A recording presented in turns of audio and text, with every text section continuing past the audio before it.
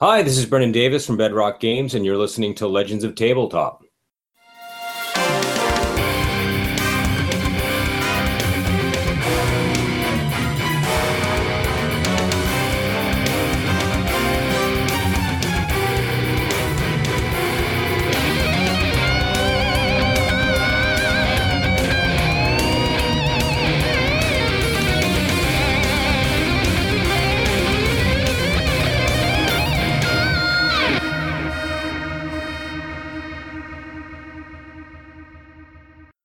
Welcome, everybody. Thanks for coming in and checking us out. Episode 126 here as we continue to climb.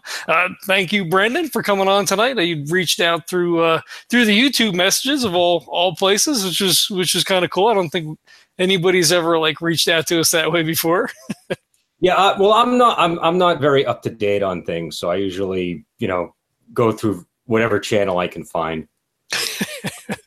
That's cool. That's cool. Before we get started, so we're going to be talking about the Wandering Heroes of Ogre's Gate and your new supplement, Ogre Gate Inn. But before we get to all that good stuff, which I'm super excited about, why don't you tell us a little bit about yourself? How did you get into gaming? I guess I got into gaming in '86 when I was just a kid in the '80s, and some of my friends introduced me to it, and the way they were describing it, it sounded like the best video game in the world. And then when I showed up at the guy's house, there was pencils and paper, and it looked almost like homework, and I was kind of disappointed. And then we started playing, and it just clicked with me, and I've been playing ever since.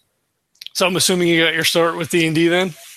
No, actually, I think it was a variation on BattleTech, and I've been trying to figure out for the longest time what game it was. I don't know if it was a game called Mech Warrior, or there are a few candidates that people have proposed to me, because I didn't really know what the guy made pre-gens, and then we just sort of ran our characters. I know I played a robot, and it was actually a pretty crappy character. I was fairly disappointed with my stats compared to the other people's, but the game was unbelievable, and just the idea that you could just do whatever you wanted to do, and it was like I don't even remember the plot, but I remember we were on all these different planets doing all this crazy stuff, and there was a little bit of a cyberpunk vibe going on in the campaign that he was running, but it just it was a real amazing experience, and it just sucked me in so fast, and but I still don't know what system it was. Oh, that sucks. I got in, I guess around college, and one of the first things I had played, unbeknownst to me, and we didn't really do it as a role-playing game, but I did play BattleTech with a guy I was going to community college with. We would set up 9, 12 maps on the floor. We had sheets taped all up on the walls. We had everything separated out into squads. But yeah, like you said, it's pencils, papers, dice, lots of adding, tons of math. Yeah. Yeah, I looked at it and I was like, this just looks like painful. And, but once we started, all that stuff went away. The paper, the pencils, it was all just there to facilitate whatever was going on in the setting. And so, it sort of evaporated. I didn't care. But yeah, I know, man, I know there was there's a BattleTech RPG. I think the game was called Mech Warrior, some variation of that. And for all I know, he could have just been cobbling it together from various pieces, and then he did start us on D&D. So I know I don't know what edition it was. I believe it was some form of basic D&D, because I remember him using the basic D&D modules, and then the Satanic Panic happened. I had to take a year break, and then I was able to resume, and then we were on to AD&D and 2E and a variety of other games. I grew up in an area in Boston where we really played a lot of different games. So D&D was always the mainstay, but there were usually a number of other games like Torg and GURPS, obviously, and just various unusual games that we would maybe play for a one shot here or there. Right. Did you see that Torg's got a reboot? Shane Hensley's got a new Torg universe coming out, or maybe it is out. Yeah. I heard about that. It's one of the downsides of running a company is I don't get to play as much of the stuff that's coming out that I'd like to, but that's one that I would like to revisit, because I had a friend who ran Torg, and we used to play in the Orosh setting, and I really enjoyed that. So and it's been so long that I actually bought the box set again about a year ago, but I haven't really been able to play it. So I'd like to revisit it and see if it holds up, or if I'm just remembering it a particular way. So, but whenever it's rebooted and there's new stuff, that makes it more exciting. So, right. And just in terms of recruitment, it's easier than if you have this, old used box set and you're trying to get new players. Yeah, but that's the good stuff, though. No, it is. I mean, I'm happy to play that stuff, but I just find the recruitment aspect of it can be a little bit harder. Yeah. But with the right crew, I'm especially now that people are more open-minded about going back to the older things, it is a little bit easier. And there's sort of like I think people are getting drawn to the charm of the older stuff again, which is kind of nice. Yeah, well, it's a nostalgia. I mean, we're all getting old now, so it's like, I remember back. You remember that campaign and this thing. It's like, we should play Second Ed again, and start the campaign or do a one shot or whatever. Well, it's also sometimes you kind of build up all this stuff in between, and it's nice to go back and say, let me just eliminate all the stuff that was happening in between there and get right back to sort of the root of it. So that was, I think that it's nostalgia, but I think it's also reboot would be the word, just kind of getting back to the basics every once in a while. Right. Do you have a favorite system? Well, right. I mean, I pretty much run my own games now, so I'm sort of locked in with that. But if I like Savage Worlds, I like D&D. Again, unfortunately, one of the downsides of having your own company, if you're putting out stuff, is you really have to run your own thing. So just in terms of what I'm familiar with now, it's my own system. But I'd say if I'm a player, I really like to play in Savage Worlds. I'm comfortable running 3rd edition D&D. I'm comfortable running Doctor Who, but most of the time I'm running Ogre Gate. Sure. That makes sense. How did you get into game design? I don't know. I mean, I guess it's just one of those things that every gamer is kind of a little bit of a designer.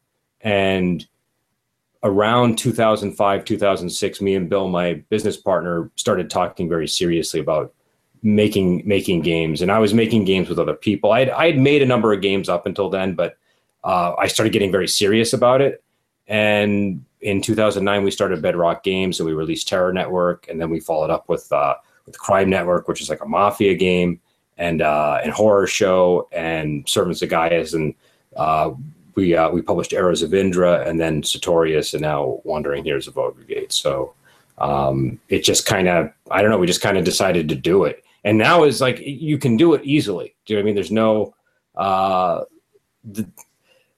the bar is so low that it's very easy to enter into publishing now. So, well, self-publishing, and then especially with games like RPG Now and all those kinds of places, game crafters for board games and things, or if you need components for for tabletop games, it's I don't know.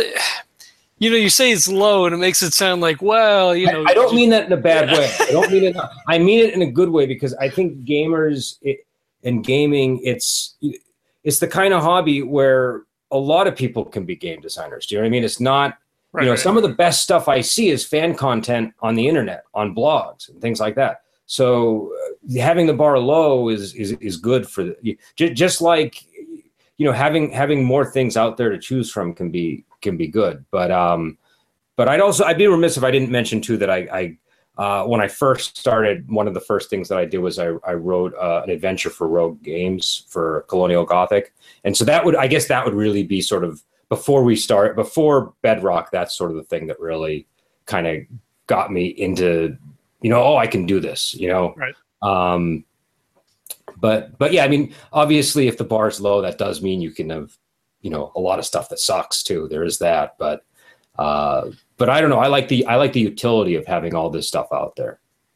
And it's cool because you get some more offbeat things, maybe stuff that maybe say like a Monster Hearts, that wouldn't necessarily, 20 or 30 years ago have gotten the nod at a publisher.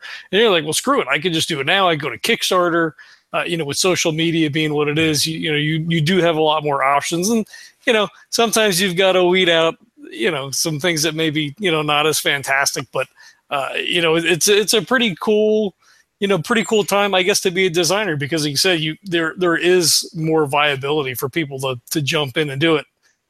Yeah, no, I definitely. And also, I mean, it creates more competition. So, I mean, on the one hand, maybe, like I think people do sometimes see that lower bar as a bad thing. I think I like having that, because I feel like there's actually more quality coming in also. Do you know what I mean? I mean, yeah, there's more coming in general. And so maybe there are more things that kind of aren't as good, but there's also more good things coming in, and you have to compete with that. So, just to use Ogregate, there's a ton of people making games like that. And I have to consider that when I'm making something, and I can't just count on the fact that, oh, I'm the only guy, or I'm only one of two people.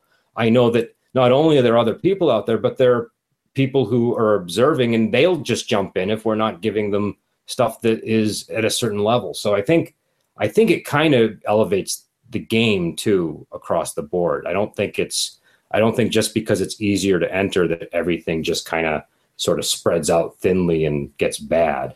Right. And it's cool now with podcasts, so we can do things like this where, you can have people come on and be like, hey, I've got this really cool project. Somebody please listen. Yeah.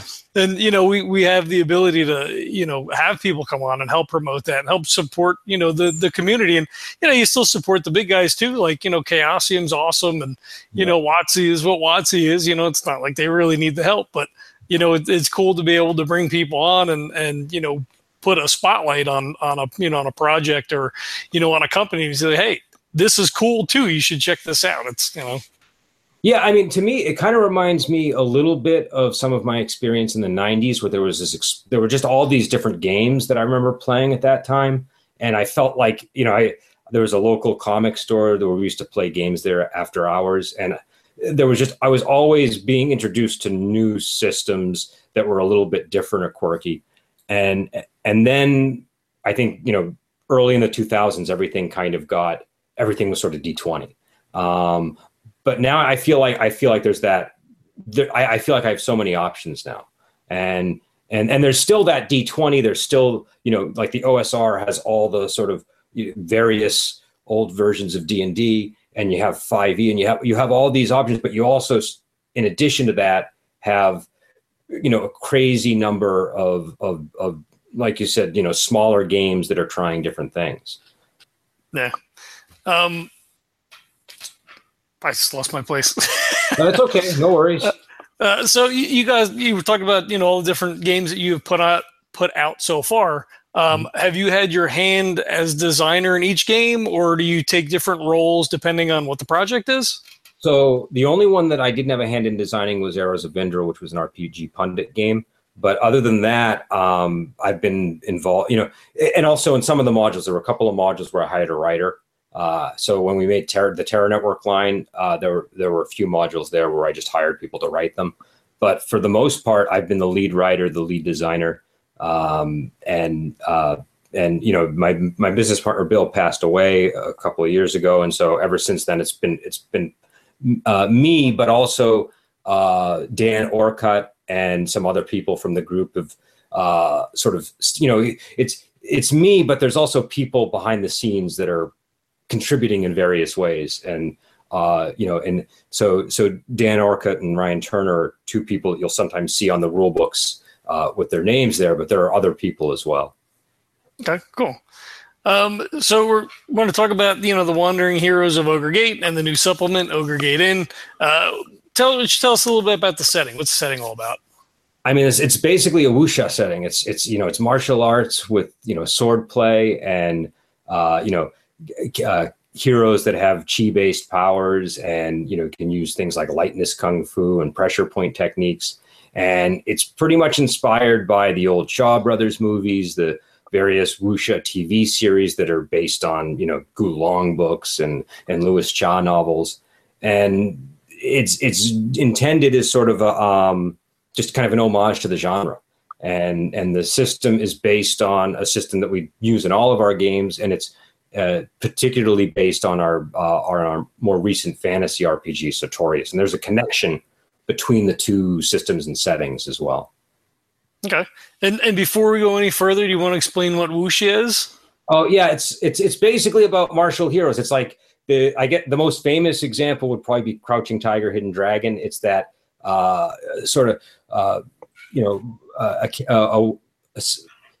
martial heroes in a setting where you have this martial world and sex, fighting each other, and with a strong emphasis on things like swordplay. That's how I would describe it. There are more academic definitions of it, but my definition is if it feels like an old Shaw Brothers movie, and then that's I'm sort of in the right zone. Okay.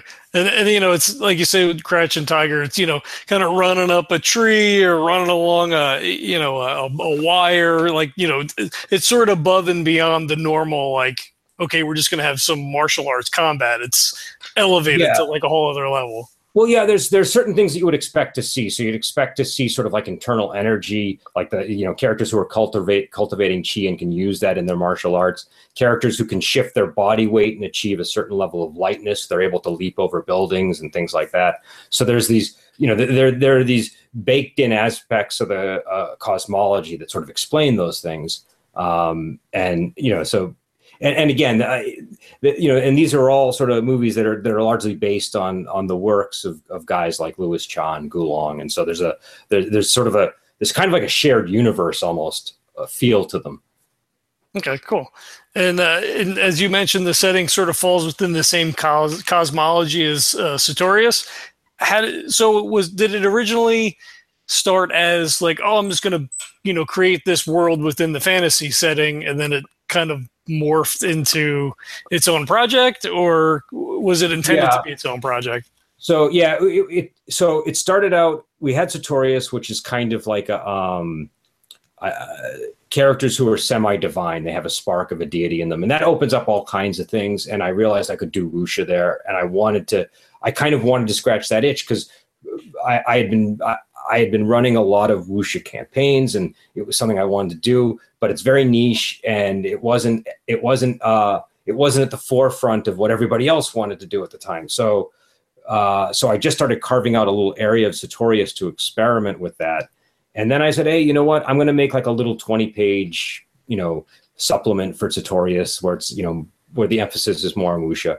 And the more I started working on it, the more I just was expanding it. And then it went from being this thing that was just a 20-page document that constantly referenced Sartorius to taking out all those Sartorius references and turning it into a full game, and then connecting them through the cosmology. And so that there was a seed that was planted in Sartorius that I knew was going to become Ogre Gate. And yeah, so it started out as just a little supplement that I didn't even know if I was going to charge anything for. It was going to be free. And that's why it's pay what you want now, because I realized, I told everybody it was going to be free. But I'm basically making a 500-page rule book.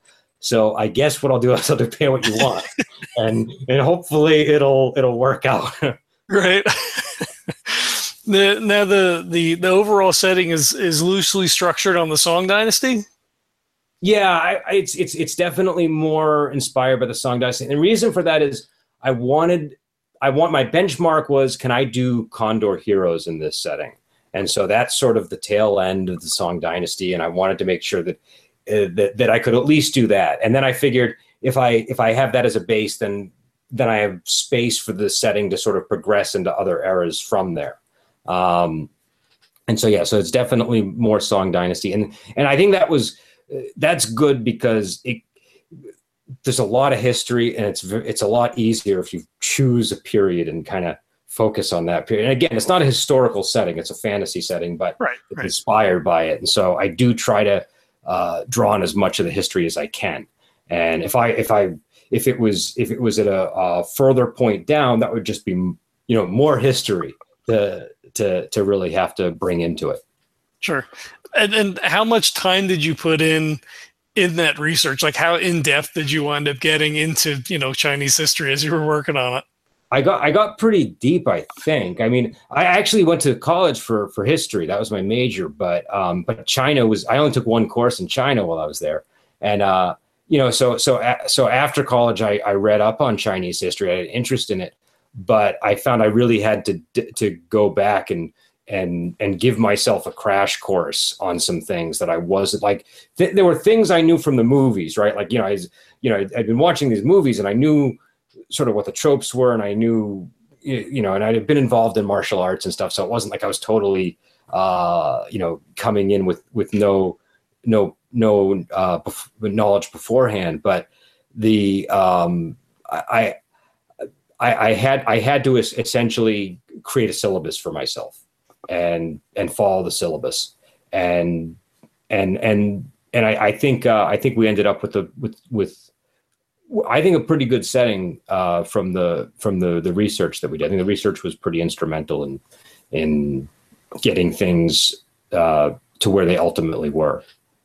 Sure, and the setting itself. I mean, I didn't read them cover to cover, but I went through both books fairly well, and it's like super rich and in depth, and some of the just almost like throwaway, like, this NPC has this like crazy backstory of where it came from in like 2 paragraphs. I'm like, wow, it's just so cool. And I imagine that it comes not only from the movies, but, doing that ridiculous amount of research to pull, like you said, those tropes and all that stuff together. I think most of that's from the movies, and from the books, but there's like there's a thing in the genre where characters will just have like, suddenly they'll reveal this weird backstory that they have that illuminates why they're doing what they're doing. And so I tried to incorporate that wherever I could. And so I really want, and again, it's an homage to the genre. So there's, if people go and they watch Brave Archer, they'll see a lot of like what I'm trying to get through there. If they go and if they watch a bunch of old Choi Yuen movies or something, but I think this setting does a really good job of showcasing the genre, which was sort of the intent. Cool, very cool. Specifically with the new supplement, there's elements of Xianxia as well. Can you explain what that is? I can try. It's basically a more fantasy-driven Chinese genre and a lot of it comes out of sort of web novels these days. If you go to a place called Wuxia World, you'll find a novel called I Shall Seal the Heavens, among many others. And these are stories that involve characters that they're not just martial heroes. These people go on to become really powerful. And so, it's a whole other level above the power level that you normally encounter in wuxia. Wuxia has very grounded supernatural elements to it, but it doesn't tend to get into the territory that you see in Xianxia. And so another example, there was a television series called The Journey of Flower, which I drew a lot of inspiration from in the Ogre Gate Inn book, and that also sort of gets into that territory. But just a little bit, not quite, not like pure fantasy, but you'll tend to have these various sort of immortal Taoist sects and things like that, and there may be gods involved and things of that nature. So it's a little more in like Journey to the West type territory. Okay. So you could potentially see stuff like the Monkey King or fox spirits, or that would be more, I don't want to say integral to the setting, but more common or not as unexpected in that particular setting. Yeah, well, we also drew from a lot of like Chinese horror stories. So there's an anthology called Strange Tales from a Chinese Studio, and there was a lot of stuff that I drew from there in the Ogre Gate Inn book. Because the Ogre Gate Inn book, it really started as an homage to the Dragon Gate movies. And the first Dragon Gate movie is directed by King Hu. And so he also directed a film called The Touch of Zen, and that's inspired by a Pu Songling story from a Strange Tales in a Chinese Studio. And I guess I was just sort of thinking King Hu, Pu Songling, I was sort of combining those things in that region. and so yeah, so it's a really kind of a mix. There's horror, there's wuxia, there's shansha. It's the Li Fan book, which is the Ogre Gate book that we're talking about. That goes in a somewhat different direction than the core book. I think it kind of went where I started taking things in the campaign after I was really running it for a while. Okay, and you had a long running campaign in the Li Fan area, right? Yeah, I had I still have a long running campaign going on there. I think I'm trapped there forever for a while. I had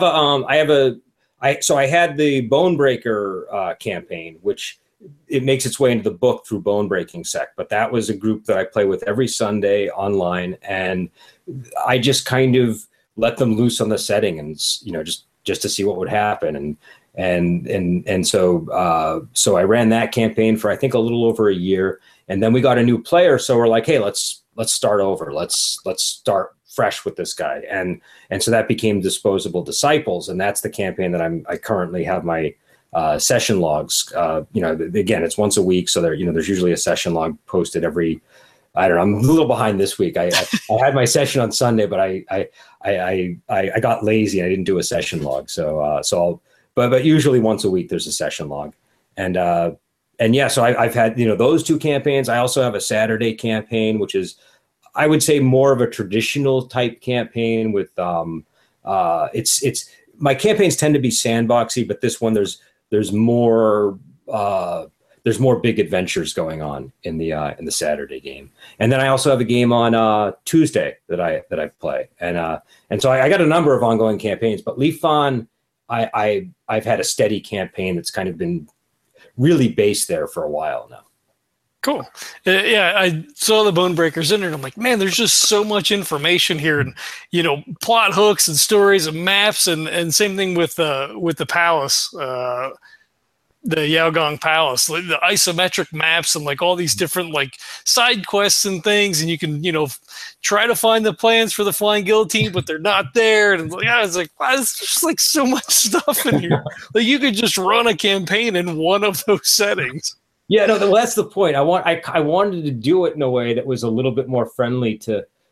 So one of the things that I sometimes encounter when I would try to run wuxia campaigns, or when I would talk to people that played them, was this sense that they were maybe a little bit unattainable, because you're trying to emulate a wuxia movie, so you want it to feel like a wuxia movie, and sometimes I think that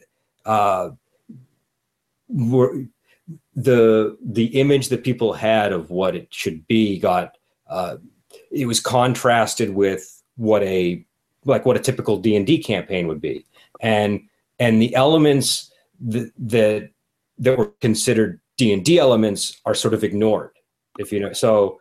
And I'm saying this very very poorly, but what I'm trying to say is that if you go and you watch a lot of these old wuxia movies, there's dungeons in them, and there's a lot of features that you would encounter in a regular Western style fantasy campaign, and so I focused in on those when I was reviewing the movies and things like that. I really paid attention to make sure that I incorporated that into the setting, and so I just feel it's more gameable as a result. It gives you you can do the thing with the sex and the martial heroes. That's definitely part of it, but there's also room to go dungeon delving if you want to. There's room for monster hunts and all sorts of different approaches.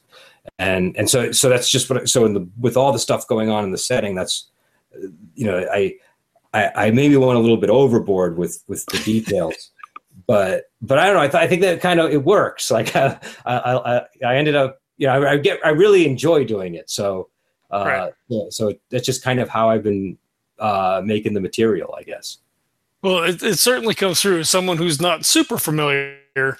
There is just like a ton of stuff for you to be able to pull from. And I will throw this out. I was going to clarify. You're saying sects, so it's SECT. Yeah. Oh, yeah.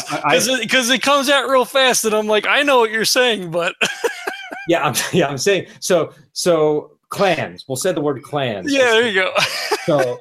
So yeah. Well, I have a series called Sects of the Martial World, and And that did kind of become a joke because I realized after a while, people thought that's what I was saying. But no, it's martial clans of the setting. That's what the line is. And yeah, so there's that aspect too. There is the the sort of the rivalry between the sects and the masters and all that. But yeah, so yeah, but we can use the word clans if that's. I just thought it was funny because it's come up like 2 or 3 times, and I'm like, I should probably say something. Like, what is he talking about? Sex? So this pull this from a different area of my brain here as you're kind of talking about stuff. Do you run any games in Meat Space? Do you have any games at home or at a game store, or do you do everything online? These days, I actually do most of it online. My Saturday game is, on paper, it's a real game where we all meet up at my house. But what's ended up happening is I just find it more convenient to play online now. So I've slowly shifted them onto the online, approach. And it really, to me, it's the same. It's the same as if they're here to me because I'm so used to playing online now.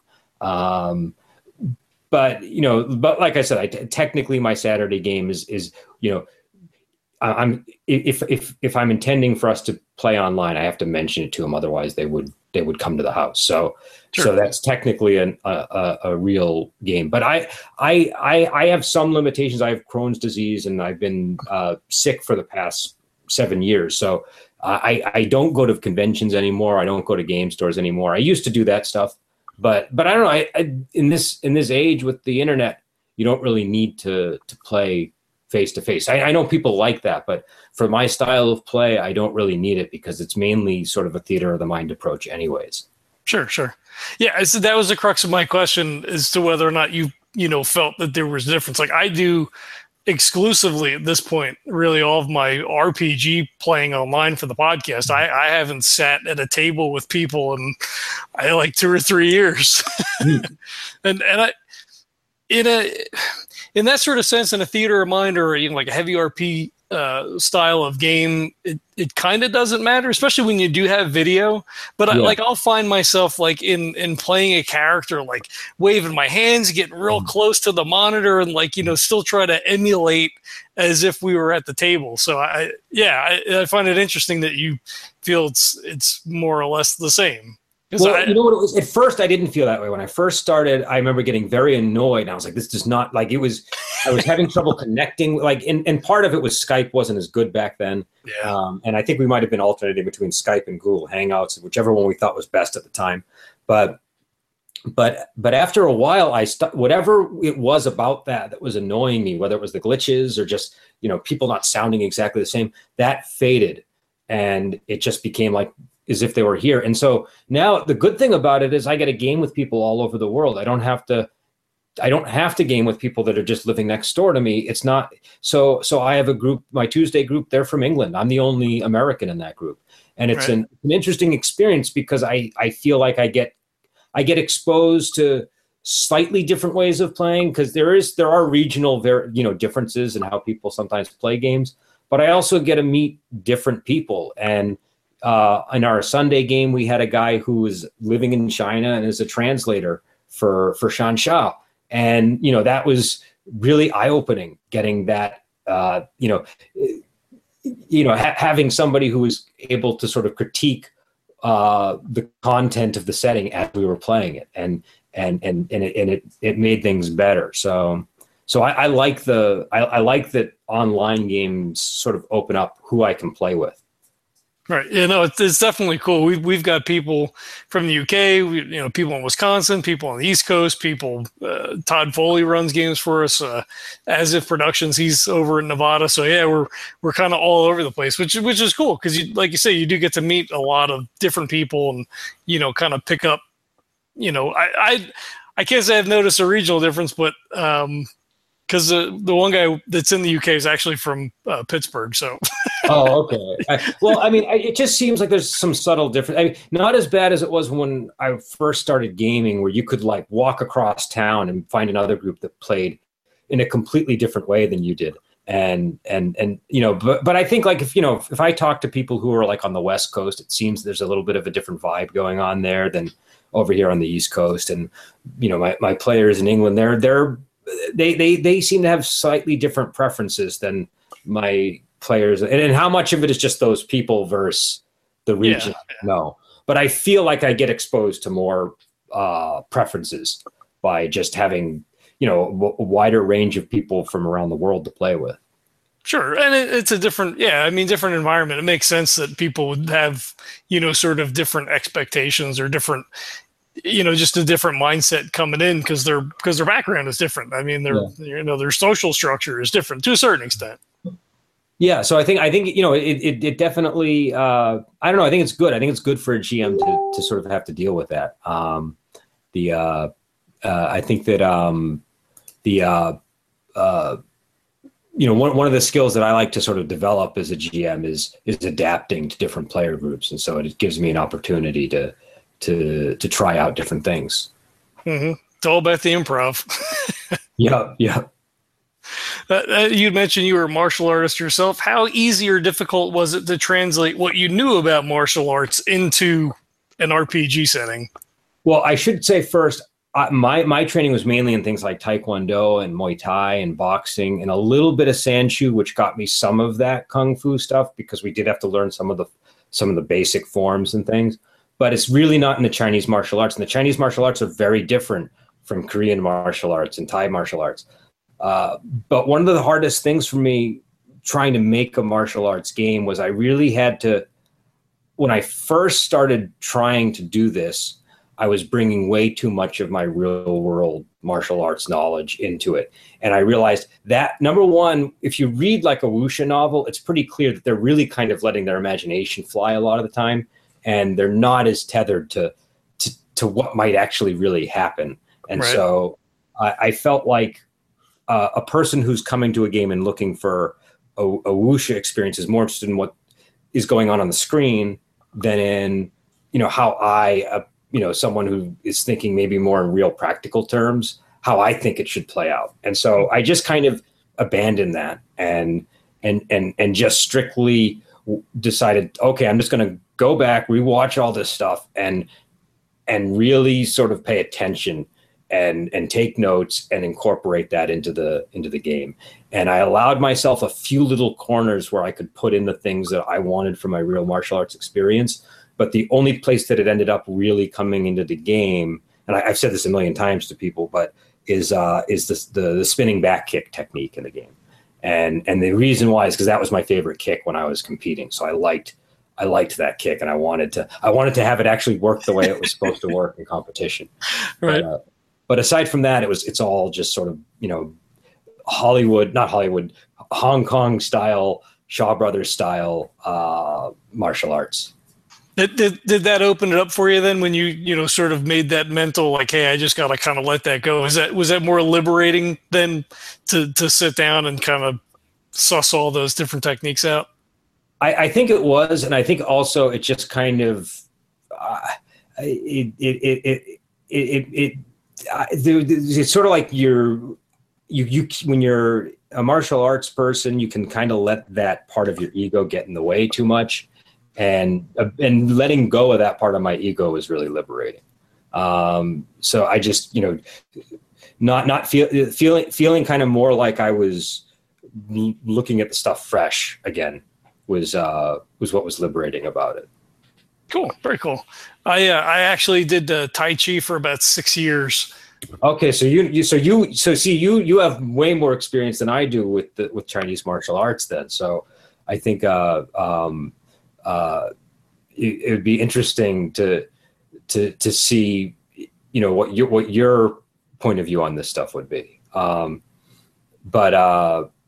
yeah, I've never done Tai Chi myself. I did Taekwondo, and Muay Thai was the one that really connected. And that's not really like a tradition. I mean, it's traditional in some sense, but it's really more sport oriented, I think. Yeah. But how did you find Tai Chi? I enjoyed it. I I initially started. So the Sifu taught two separate classes. There was a martial class where we learn all martial techniques, and then he taught what was called a healthways class. So it was more just kind of like what you'd see old people in the morning, kind of like going through forms and like doing all the stuff. And I'm like, that's for me, because like I don't want to say I'm an angry guy, but I have issues that should probably be resolved. Okay. So I'm like, that'll be good. It's good moving meditation. You get in and, like very first class, he's like, oh, you guys think it's this, meditation. It's a martial art. I'm like, God damn it. Like, why am I in this class? Well, you did it for 6 years. So, I mean, you must have really taken to it. Yeah, I enjoyed it. I did the health thing for the first couple of years and then transitioned into also the martial class. So I did both. And then I was on a demo team.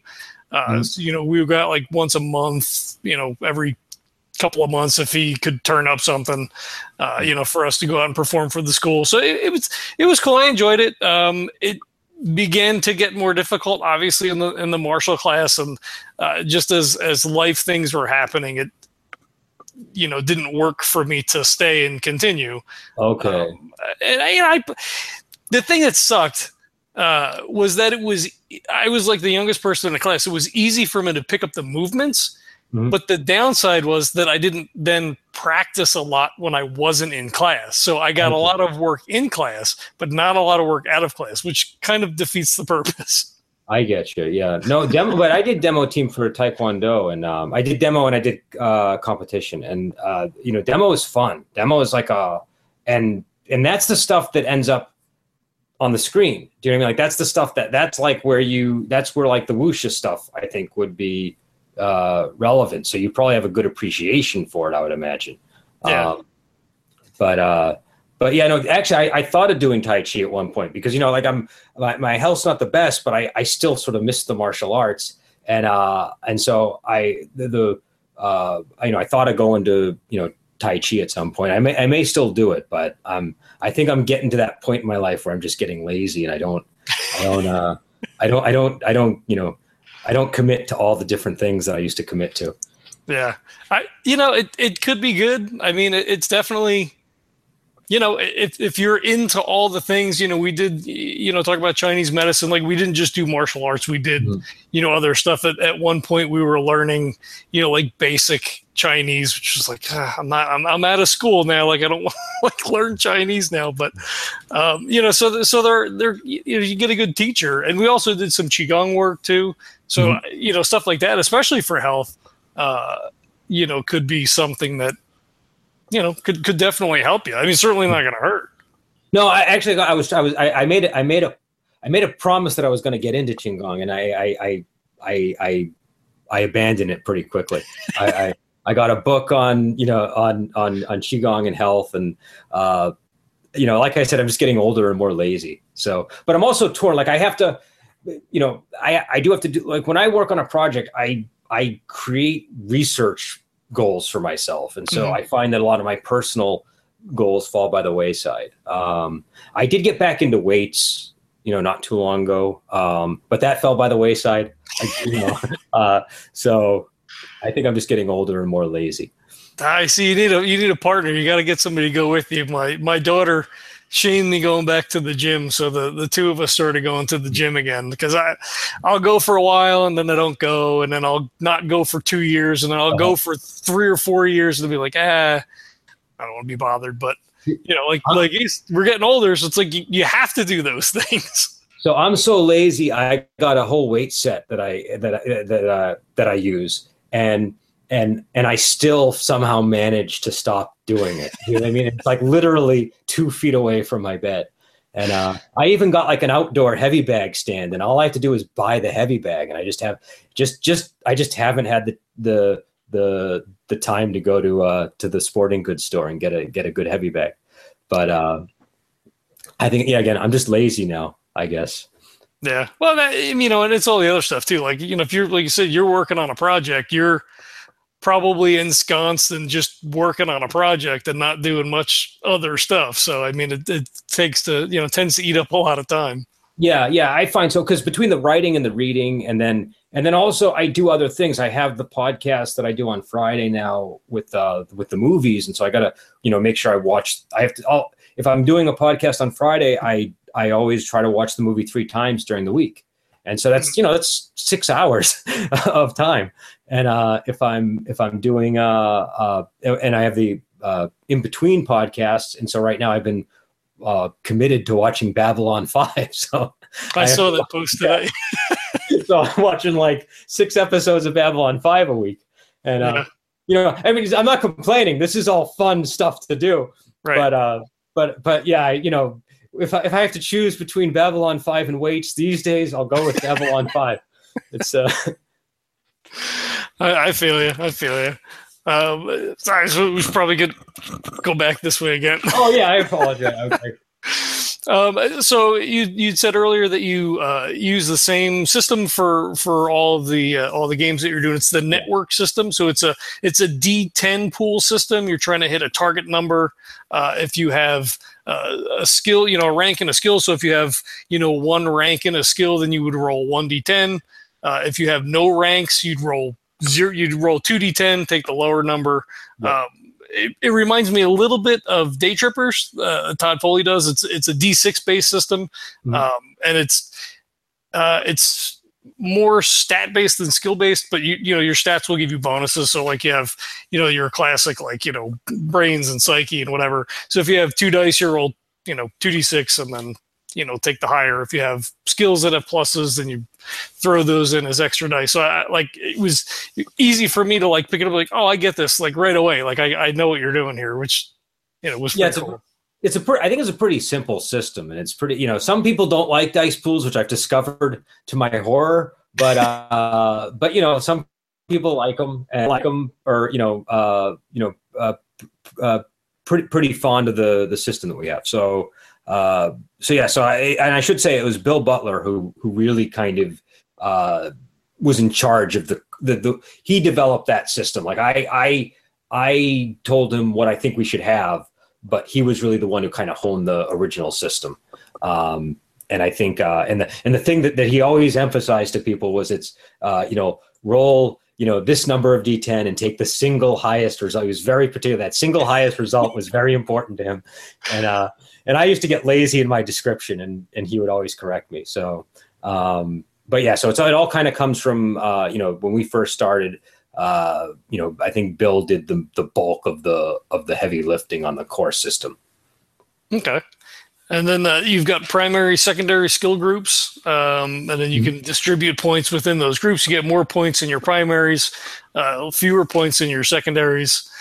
And it has you were talking about Savage Worlds earlier, and you have a flaw system, and I was like, oh, that's so cool, because you have the murder hobo, like, all right, we're gonna be the best, and we're gonna do all the things, but the more I role play, the more I really enjoy having that Achilles heel on a character. It's just so much fun to either play that on a regular basis, like if a character is an alcoholic or whatever flaw may be, or to have it come up at dramatic moments when you're playing, like you're trying to do a thing and like, oh no, here's your long lost, especially for like a wuxia setting, here's your long lost sister who is also the assassin that killed your mother. Like it's like, oh, it's so cool.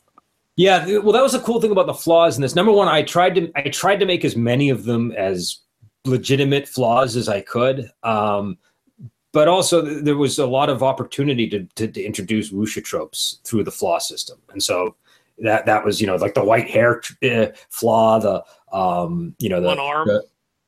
The one arm, though that had to be in the game. One of my favorite movies is The One-Armed Swordsman. And like I said, I wanted to be Condor Heroes was my baseline, and The One-Armed Swordsman comes from a scene in Condor Heroes. So getting that in there was important. And Fated Flaw turned out to be way more. That was something that I just sort of started out on a whim, and then I realized there was more to it, and I developed that into a whole subsystem. And so, yeah, the flaws are one of my favorite. And normally I don't really, I can't say that I've normally been as invested in the flaws when we've made games. So a lot of times, we make the flaws, but this time it really felt like it was connecting with the genre in a way that when we were working on them. Nope, you're freezing up a little bit. Oh, am I freezing? Can you hear me? Oh, there you are. Yep, you're good. All right, hold on. The internet is doing its thing. Yeah, that's Google for you. Yeah, speaking about when I first started looking at the book, it reminded me so much of Sunday morning kung fu. I used to go to my grandmother's after Sunday school because we would have dinner there, and it would be Three Stooges and then kung fu all afternoon. And it was just, as I'm reading through this, I'm like, oh my God, this is so. It had such resonance for me, just as a nerd, I guess. And then I'm like, oh man, like there's got to be Drunken Master, and I go through hedonism, wine. I'm like, oh my God, this is the best. Yeah, like I said, like the classic Shaw brothers really had an impact on this, and so there's a lot of these, the sort of the 70s style kung fu, and Cheng Che is a really big influence in the book, and so yes, I mean we tried. I feel like there's only so much you can do. Like I'm sure we miss things, and in fact, every once in a while I'll be like, oh man, why didn't I include this in the book, or why not that? But I think we got a lot of it. I feel like we got a good amount of it in there. Yeah, no, definitely. So to talk about the techniques themselves, the kung fu techniques are considered skills. In combat, you would have 2 actions, which I guess is fairly standard. So you could, make a skill and a move, or 2 moves, or, kind of break those up. So, it's interesting then that your kung fu technique is a skill. So it's your default combat action is a skill, as opposed to like, oh, I do athletics or I make a climb check. No, it's your combat thing. Yeah, no, that's and the kung fu techniques really originated with the Sartorius spell system. So that was like so that's where the sort of cathartic and the non-cathartic thing came up, and we realized, oh, that would work great for a martial arts thing. And so I mean, there's basically there's like the 2 classic approaches to martial arts. Do you make like individual, like basically make spells for martial heroes, or do you make it more open? And they're both totally viable approaches, but I decided to go with I'm just going to make a technique for like everything in the game. I thought that was just more fun for you have all the techniques have names, and like you said, they're all tied to the skills. And so, so what that also allowed for was, like you said, the skills are grouped into different categories. And obviously a lot of the combat skills are connected directly to kung fu techniques, but some of the kung fu techniques are tied to somewhat unexpected skills as well. So you get opportunities to use those. So it's, I think the kung fu system works pretty well. And I've actually been experimenting with variations of it for a new game. But then after I was doing that, I went back to Ogre Gate, and I'm really finding Ogre Gate is my comfort zone for martial arts techniques. Okay, cool. And you said there's a technique for everything. That may be true. There's 180 techniques in the core book, I think, and then even more in the supplement Ogre Gate in.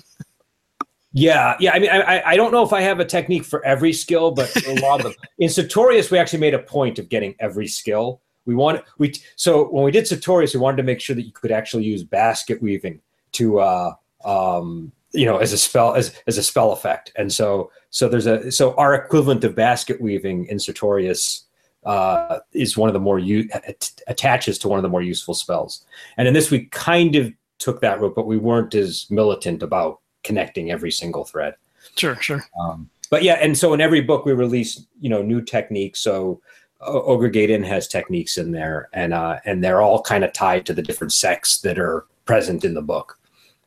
And I thought that was interesting too, going back, to the movies and the novels and things that, and even in, traditional martial arts, like Yang style Tai Chi is Yang style Tai Chi, and Chen style is Chen style, and that doesn't necessarily cross populate. So it's cool for me to see that you do have this distinction among the sects, and that they are learning separate techniques, and you have to have I guess you don't have to, but traditionally then you would have a Sifu in in the setting that is where you're going to learn these techniques. You're going to, either be at the school, or you're going to, occasionally meet on some, holiday or whatever, and go over all this vast knowledge. I thought that was really cool.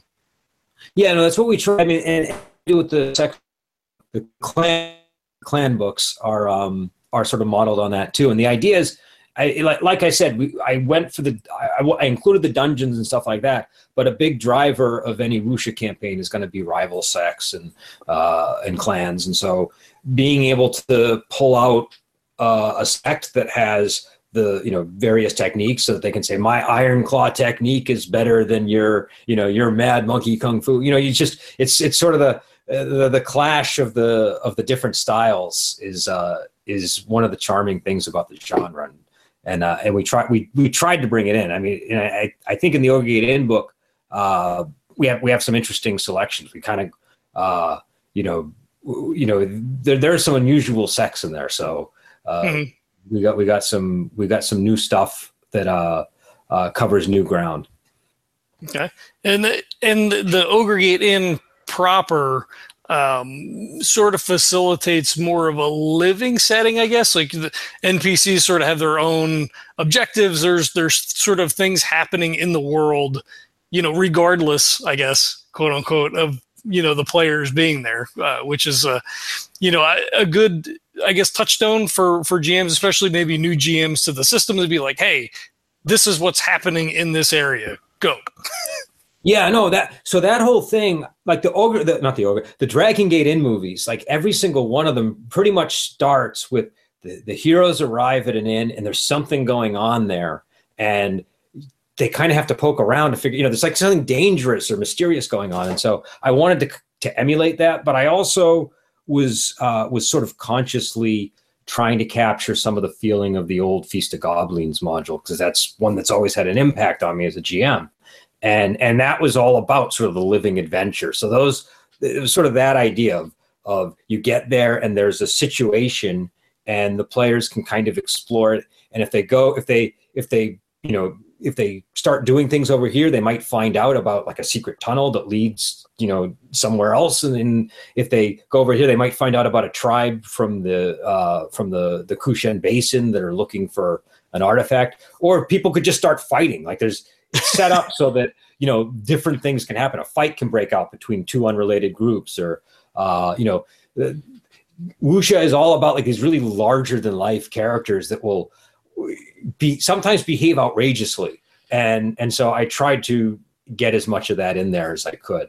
And I think it's one of those things. I think it illustrates the point. I think, especially if you've seen, Wuxia movies and then you look at the material, I think it works as a good sort of starting point for a campaign. Cool.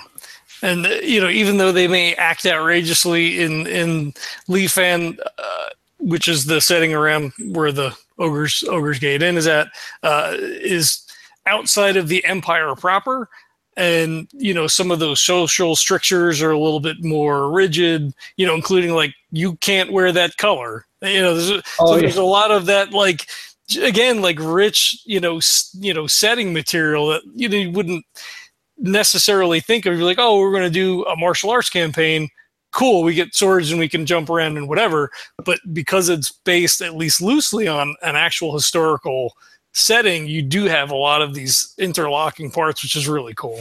Yeah, and Li Fan is one, because in a lot of the other regions of the setting, that stuff is kind of fading a little bit, or some of the old school rules are not as strict. The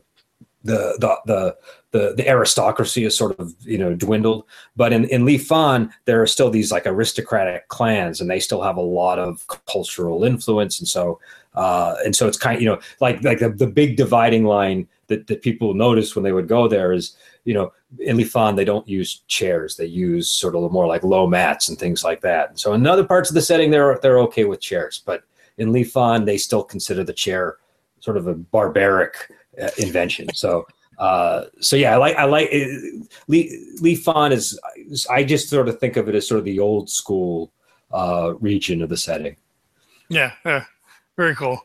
It's going through the PDFs. You've got, table of contents for days. Like everything is just, it's more like an index than a table of contents. Like, where the hell is this? Where's the material at?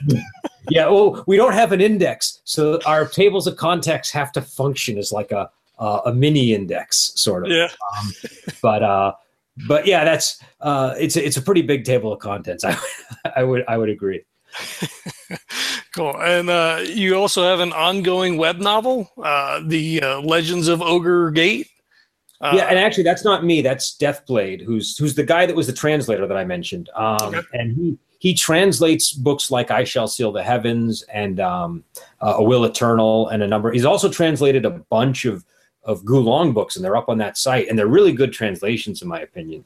I'm a really big fan of a movie called Heroes Shed No Tears, and he has a translation up there that's really good. And so he's writing the Legends of Ogregate story, which is about the background of the setting is about this heroic couple, Sunan and Bao, and their fight against the Demon Emperor. And so he's just sort of dramatizing it and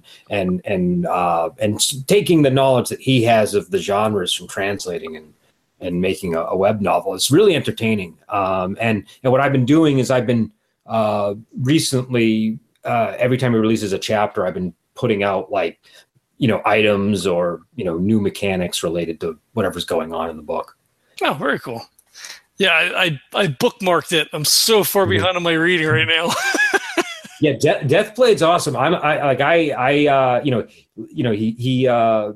I've gamed with him. I've had a lot of long conversations with him, and he knows a lot about Chinese culture, Chinese languages, and the wuxia genre, and now he's translating these Shansha web novels, and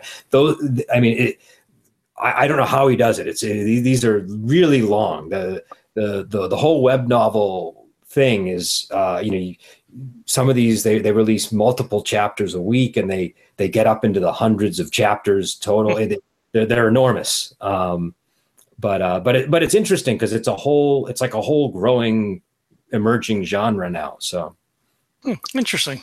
Cool. I would have never known had I not seen it coming off the website. Yeah, no, it's really interesting. I mean, I would definitely would recommend if anybody is curious about that stuff, check out Wuxia World. They got a ton of stuff there. I know that I Shall Seal the Heavens is like a really big one that everybody seems to like, but there's a huge selection to check out. Cool. I don't think I included a link. I'll have to go back and throw a link in for that. Oh, okay. Cool. Do you run a ton of games? Do you prefer GMing, or do you like? No. I hate GMing. I like to be a player.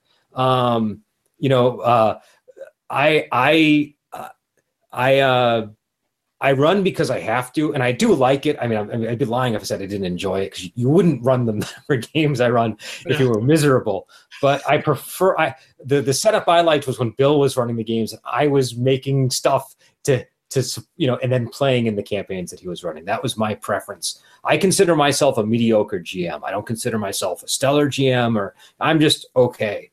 And one of the things I think is good about that is I have to when I write stuff, I try to do stuff that I feel like any GM could sort of take and use. And so, but the better GM in the group was Bill. Bill was the number one GM. I'm okay, and I'm getting better now that I've been doing it. And it's not like I never GM'd before. I GM'd all through the 90s, and I GM'd in the 2000s. I had my own games that I was running, but around 2008 or so, I started to prefer to be a player, because I just didn't want the DM. You have the responsibilities that you have when you're a GM. So, yep.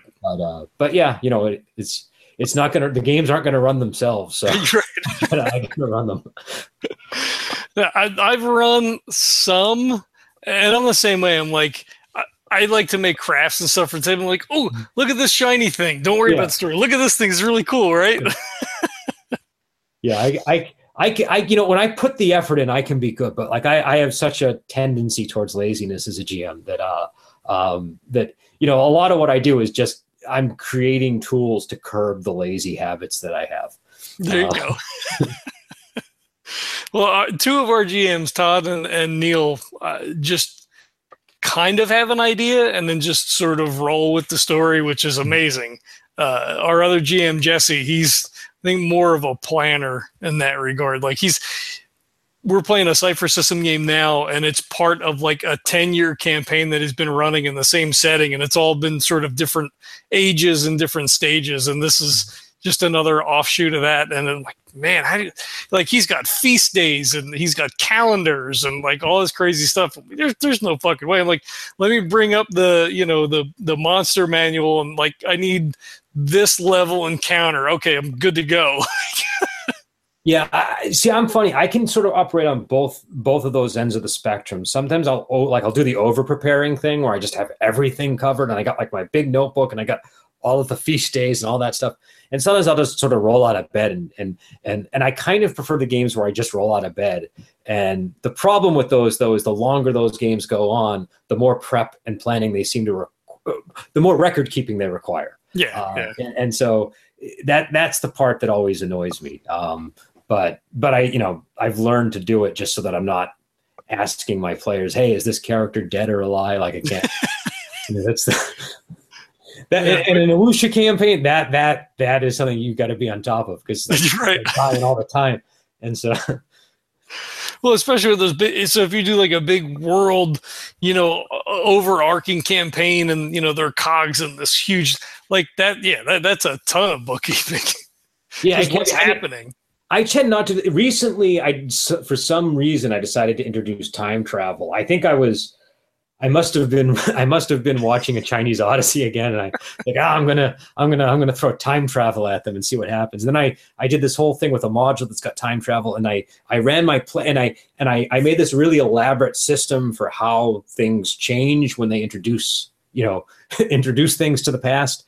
And my players, I decided to unload it on one of my regular campaigns, and it totally blew a hole in the continuity. and so I'm still sort of picking up the pieces of that'll teach you. But yeah, but it's I think sometimes that's good, because sometimes it's like a big reset button, and then it can all sort of restore, I guess. But yeah, but what I ended up doing was, because I blew a hole in the continuity, I basically had to make 2 documents to myself and figure out what was changed and what wasn't. And it became like I felt like an accountant, except I was just dealing with, lines of continuity in the setting. Right.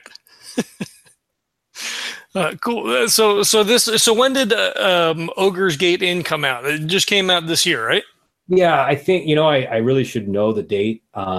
I think we released it in September. I think that, and it was in PDF, and it won't be out in print until probably, I would say, December or January. I'm getting the proof soon, and so if that proof looks good and there's not any weird surprises in it, then I'll green light the print, and it should be available in print. But I'm really awful with that. Like I kind of release things at my own pace, and then I have this habit of I release the PDF first, and then I take forever to put out the print, and I'm just not. I just constitutionally, that's the only way that I'm capable of doing this. So, now is the print also available on RPG now, or is that coming from print on demand, or? It's so we go through Studio 2 for our distribution and stuff, and so it'll be available through a link on our webpage. You can directly order it from Studio 2 if you want, or you can find it in various platforms and sometimes in stores and things. I don't know exactly where it ends up, but I know it gets into distribution. People tell me they see them in places. So if you can't find it at a store, though, just either ask the guy at the store, or just go online and go to our website, and I can connect you to it. Cool. Very sweet. Do you have any new projects coming up for tail end of this? Well, I guess this year's almost over. Do you have anything coming up for next year? I have. So I have the House of Paper Shadows, which is it's like a horror. I originally wanted to have it out by Halloween, but that obviously isn't going to happen. And so that'll probably be out. I'm going to say January or February is probably the safe bet now. If we're lucky, we'll get it out in December if we can really crank things up. But that's like a horror adventure set at the House of Paper Shadows, which is this really important organization in the setting, and it's a really cool adventure. I think it's one of our better ones. We also have a book called The Tournament of Daolu, which is a tournament module, and that's kind of a cross promotional thing that I'm doing with Deathblade at Wuxia World for Legends of Ogregate, and so that's going to be a pay what you want because it's like promotional, and it's going to be like a 100-page PDF. It's got all kinds of stuff in it. It's got the time travel adventure that I was talking about, and it's a really crazy time travel adventure, and it might not even happen because it's this one little thing that could come up if something happens at the tournament. So it may never even come up in the People's Campaign, but that'll be like 100 pages, and it's essentially a setting book for Dalu. And what I was trying to do is I was trying to connect the modern era of Ogregate with the stuff that's going on in Legends of Ogregate. So that's why there's a time travel thing in it. Gotcha. And so you can get some of the sort of the classic Ogregate setting stuff in there. And then I'm working on a new project called Tales of Songling. And it's basically, I just wanted to do like a Strange Tales from a Chinese studio type game. And I was originally going to do it as like a pure Ogregate thing. And I decided to step back and make something that was based on Ogregate, but tailor it to what I was trying to do. And so this is still familiar. Like it has a lot of the core rules that you would find in Ogregate, but it's much more simplified, and character creation is faster, and it's more geared for horror. So the characters die more easily. And it's basically, if you like a Chinese ghost story or Painted Skin or The Bride from Hell and, stuff like that, it's that kind of a thing. And that, I don't know when that's going to come out. I like that right now. The maps have just been finished, and now we're going to start in on the art. And so once we get through all that, hopefully sometime by mid next year, that one will be out too. Okay. Is that just an adventure, or is that going to be a whole? It's a whole game. It's a whole game. Okay. It's going to be a shorter book because I'm tired of doing the 400, 500 page thing. I'm tired of the 195 page. It's just too much now. So I'm doing 100-page books now, and this is going to be 100 pages. It'll be a fairly simple rules system, and there'll be 4 lengthy adventures in it to kind of get the ball rolling. And then we'll have a bunch of Adventure Siege and the monster section and all that. But it's basically just a standalone game. And the way that I've been using it, and you don't have to use it this way. I present a number of possibilities, but I use it as sort of a dream world for my characters in Ogregate.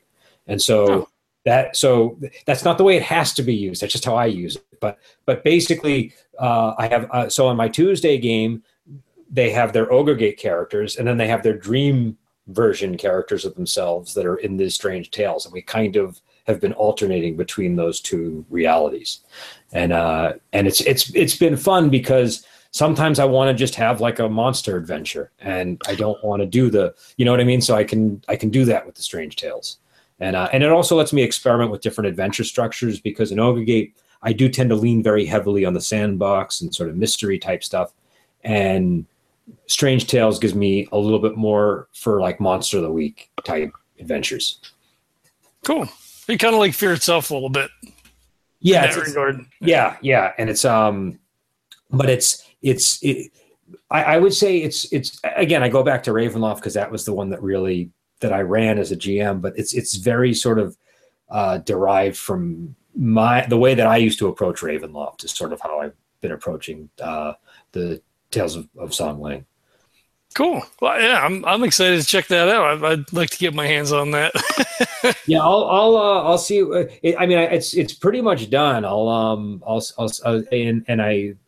like I said, the art is coming out soon. So I'm hoping to get that one out fast, because it was one of those ones where I started it and I just started running a bunch of play tests, and there was sort of a prelude to this where I had taken, let me see if I can find the book here. So I took the Penguin edition of Strange Tales, and I literally did an entry on the blog every day related to Ogregate of that. And that got me thinking on it. And so I already had like a lot of ideas by the time I sat down to do it. So I think we'll get it out pretty quickly. I think it'll be faster than the normal track. Cool. I have to con Neil into to running the scenarios in there. Yeah, I'll send them over, and you can try them out. No, yeah, wait till they come out, and I'll pick them up. That's how this is supposed to work, right? I mean, you got to support your creators. No, but I like to get feedback from people, so I'll send things to people early on if they're interested in giving me feedback. I'll send stuff to people.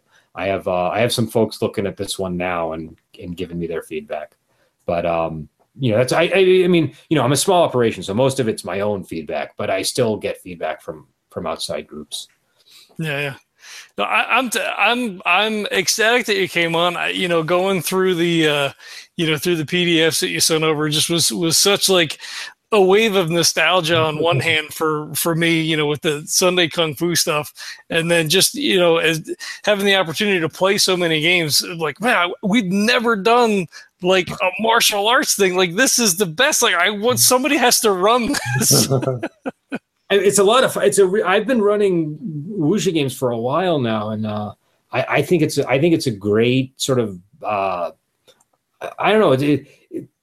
It's a great blueprint for a campaign, and system is almost not that important. Back in the day, I ran it with a number of different systems, and I had not this setting, but I ran various sort of wuxia fantasy settings, and it's a lot of fun. You can't go wrong with like rival schools of martial artists and guys who will kill you because they don't want you getting your hands on their manual, and just there's just a lot there, and also I think the genre it's a little bit sometimes one of the problems I sometimes have when I do fantasy is I have this sort of like very serious idea of what fantasy needs to be. And that's probably my own issue more than anything else. But with wuxia, it's a little more lighthearted sometimes. It sort of really balances between really light territory and really dark territory, and like on like a dime.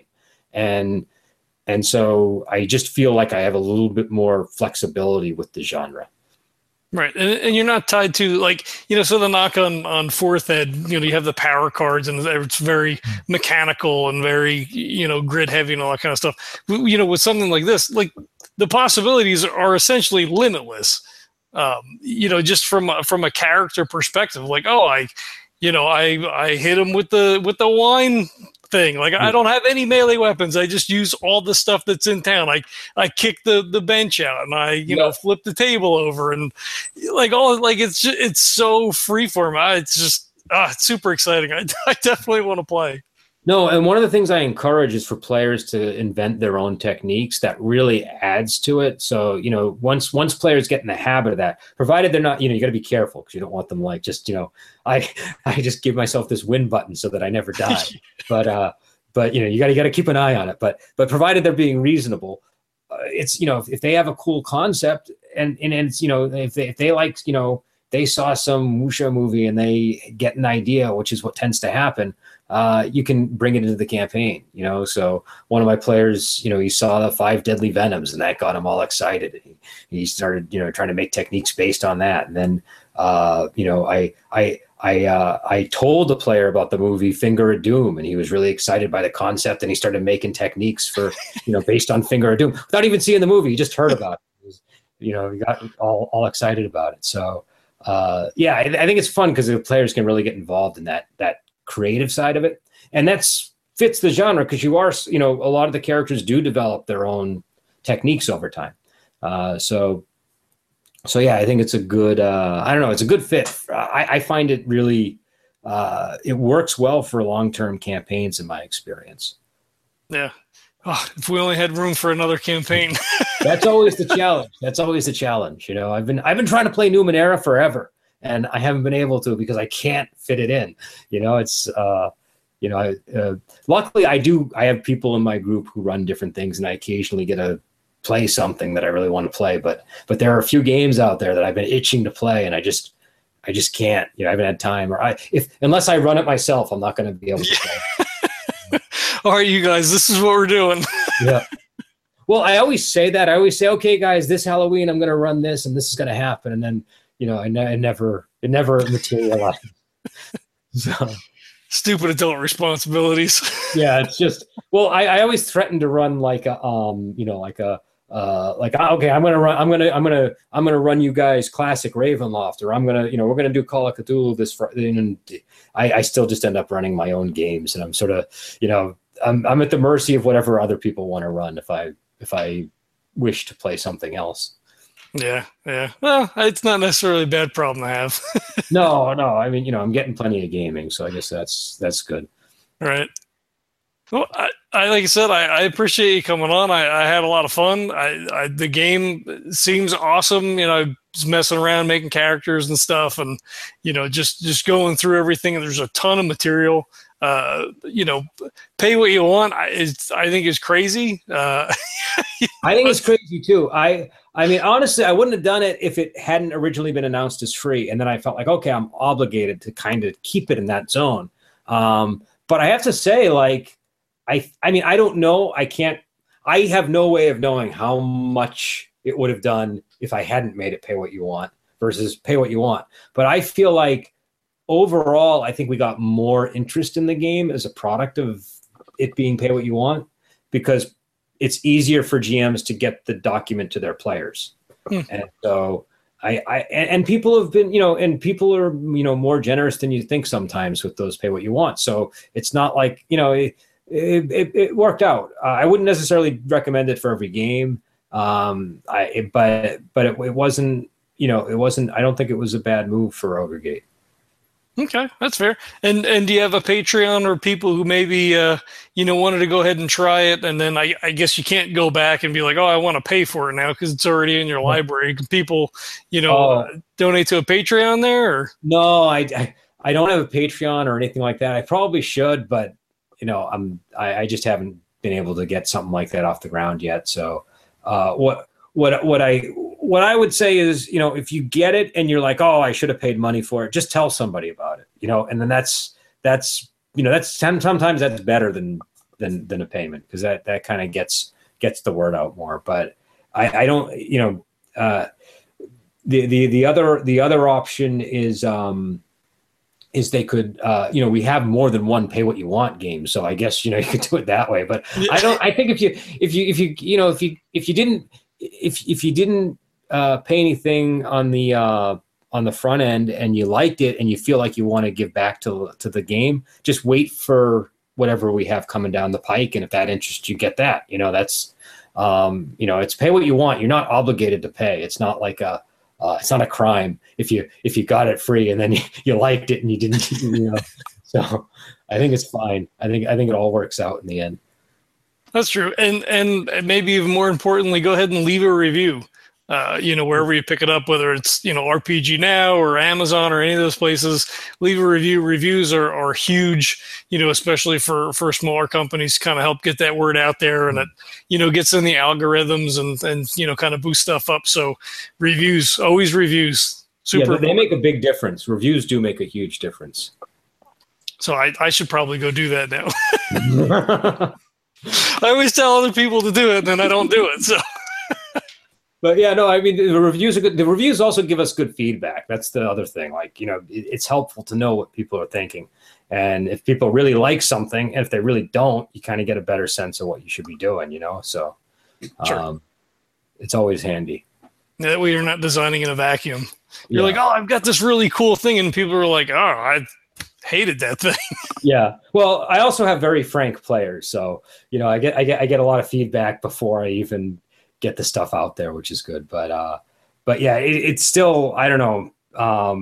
The reviews, like you said, for a smaller company, that really does gets the word out, and it also, if people see something and there's a review up, it gives them an idea of whether it's worth checking out or not. So, absolutely. You have anything you want to close with? Anything we missed? Anything special? Any exclusive stuff? I don't think so. I think I covered everything. I mean, I guess I could plug the podcast one more time. We do the podcast, and I basically talk about. Like I said, we're doing Babylon 5 during the week, but the specialty is on Fridays. We talk about martial arts movies, and so this Friday we're doing Lady is the Boss, which is sort of related to the My Young Auntie movie, and we did that last week. So so if people are interested, they can check us out on Podbean. It's the Bedrock Podcast. Okay, I will have to throw up a link for that when they make a note for that. I think I missed the podcast. Yeah, a lot of people miss the podcast, so don't feel bad. It's a very small podcast, but we have fun. That's all right. Well, help get the word out.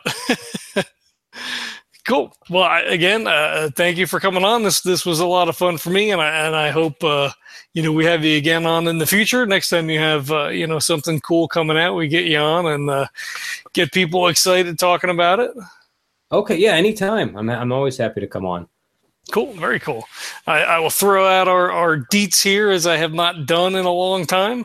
You can find this cool content and all of our other awesome stuff at legendsoftabletop.com. We're on Twitter at legendstabletop.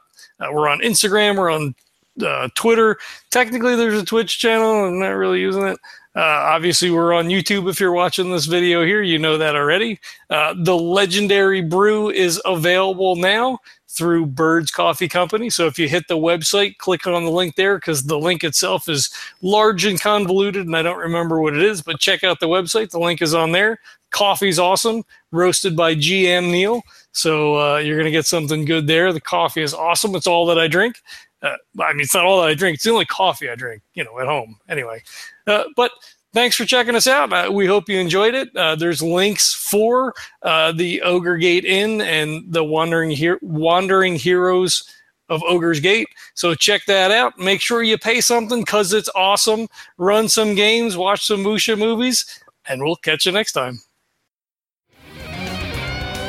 This podcast is a proud member of the Legends of Tabletop Broadcast Network. For more gaming-related content, please visit www.legendsoftabletop.com.